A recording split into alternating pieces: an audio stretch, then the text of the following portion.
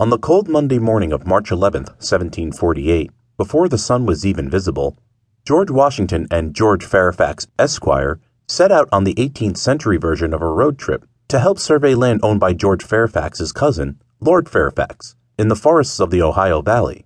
It was exactly the same as a road trip would be today, except, of course, there were no roads. And chances were they'd run into Indians. And no, not the politically correct Native Americans you may have heard about in school. These were real Indians, drunk, with tomahawks, carrying scalps. Spoiler alert, I said chances were they might run into these sorts of people. But do you really think I'd have said it if they weren't going to? Having the almost magical advantage of hindsight, I can assure you that indeed, mere moments from now, these are precisely the people that the ill-prepared 17-year-old George is about to run into. Hold on to your hats. Better yet, hold on to your scalps. George Washington had impressed his neighbors, the Fairfaxes, that he was a rising star who could help George Fairfax, Esquire, return from a surveying trip into the wilderness with his scalp still attached to his head. George's slightly older contemporary, George William Fairfax, was richer in money but was less heroic in every other way than George Washington. It was a plus that George Washington was studying surveying, but the real reason the Fairfaxes asked him to go on the trip was that in addition to having cultivated their friendship, he was clearly already a great teenager, if not yet a great man.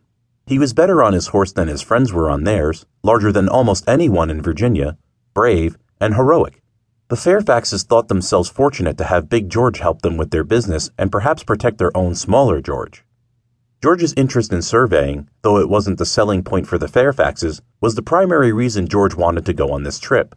He wanted experience in applying the most important skill he was learning at his country school. In a land-based economy, being a surveyor was as useful as being a stock analyst would be today, but slightly more exciting, as instead of water cooler breaks, George would be thrown into the water and almost drown. More on that later, too. Hold on to your boat, with the hand that's not busy holding onto your scalp. With no banks as we know them today, and money so rare that debts and bills were often paid with promissory notes passed around from man to man in lieu of cash, despite the very real risk that these could become worthless should the originator fall on hard times, the most stable wealth was land. You might grow crops with the help of your slaves, hire your land out to others, or sell it. But one way or another, land, not cash or stocks or bonds, was the way to acquire wealth in colonial Virginia.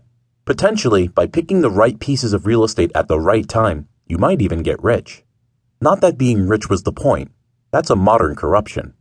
In George Washington's day, being rich was only a necessary stepping stone along the path to the real goal, being a great man, a gentleman.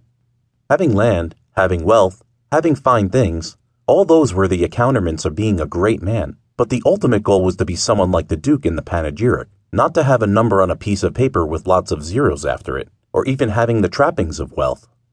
Still, George understood the inevitable importance of land in the equation of greatness in colonial Virginia, and also understood that the way to get land and advance in life was to make the right friends. Generally, this meant people with land, who also tended to be the people with political, social, and business connections. To make the right kind of friends, the right attitude for the up-and-coming young man was friendly but deferential, along the lines of the Duke's affable, candid, and obliging nature in the panegyric. From our perspective, this may sound a bit smarmy, though just wait a minute and you'll see how much smarmier people in the 18th century could be. Today, we think of real friends and people who use other people as polar opposites.